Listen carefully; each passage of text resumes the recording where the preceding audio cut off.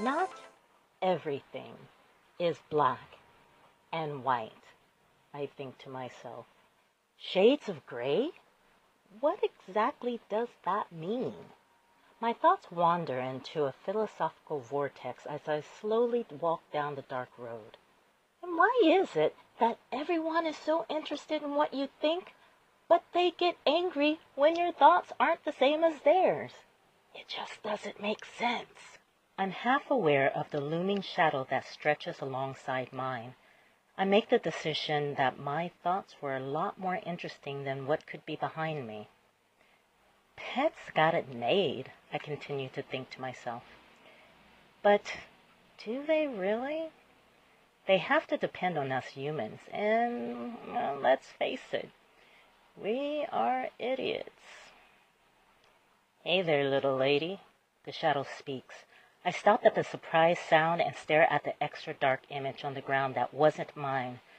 I've had hallucinations before, but they normally don't talk. Hi, I speak to the shadow tentatively. The voice says with a hint of confusion, no, I'm behind you.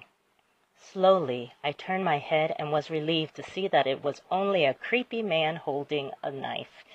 Oh, whew, I sigh. Thank goodness. I thought it was... Wait, you are real, right?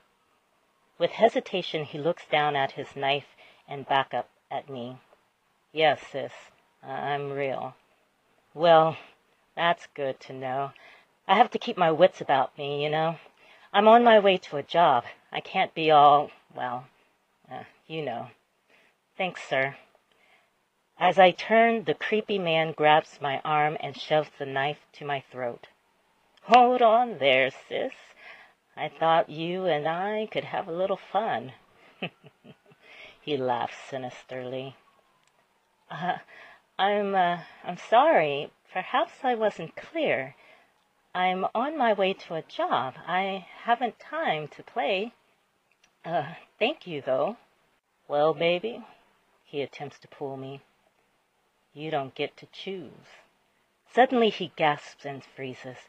His eyes bulge from intense pain. He drops his knife and grabs hold to my arm to balance himself. He opens his lips to let out a yell, but nothing comes.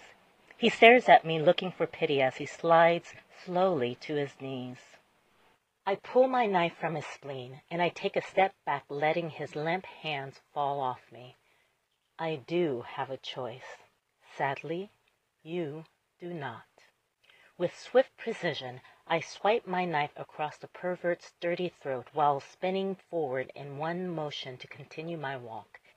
Eventually, I hear the thud behind me as the presumably dead body hits the ground. Damn, now my brand new knife is dirty.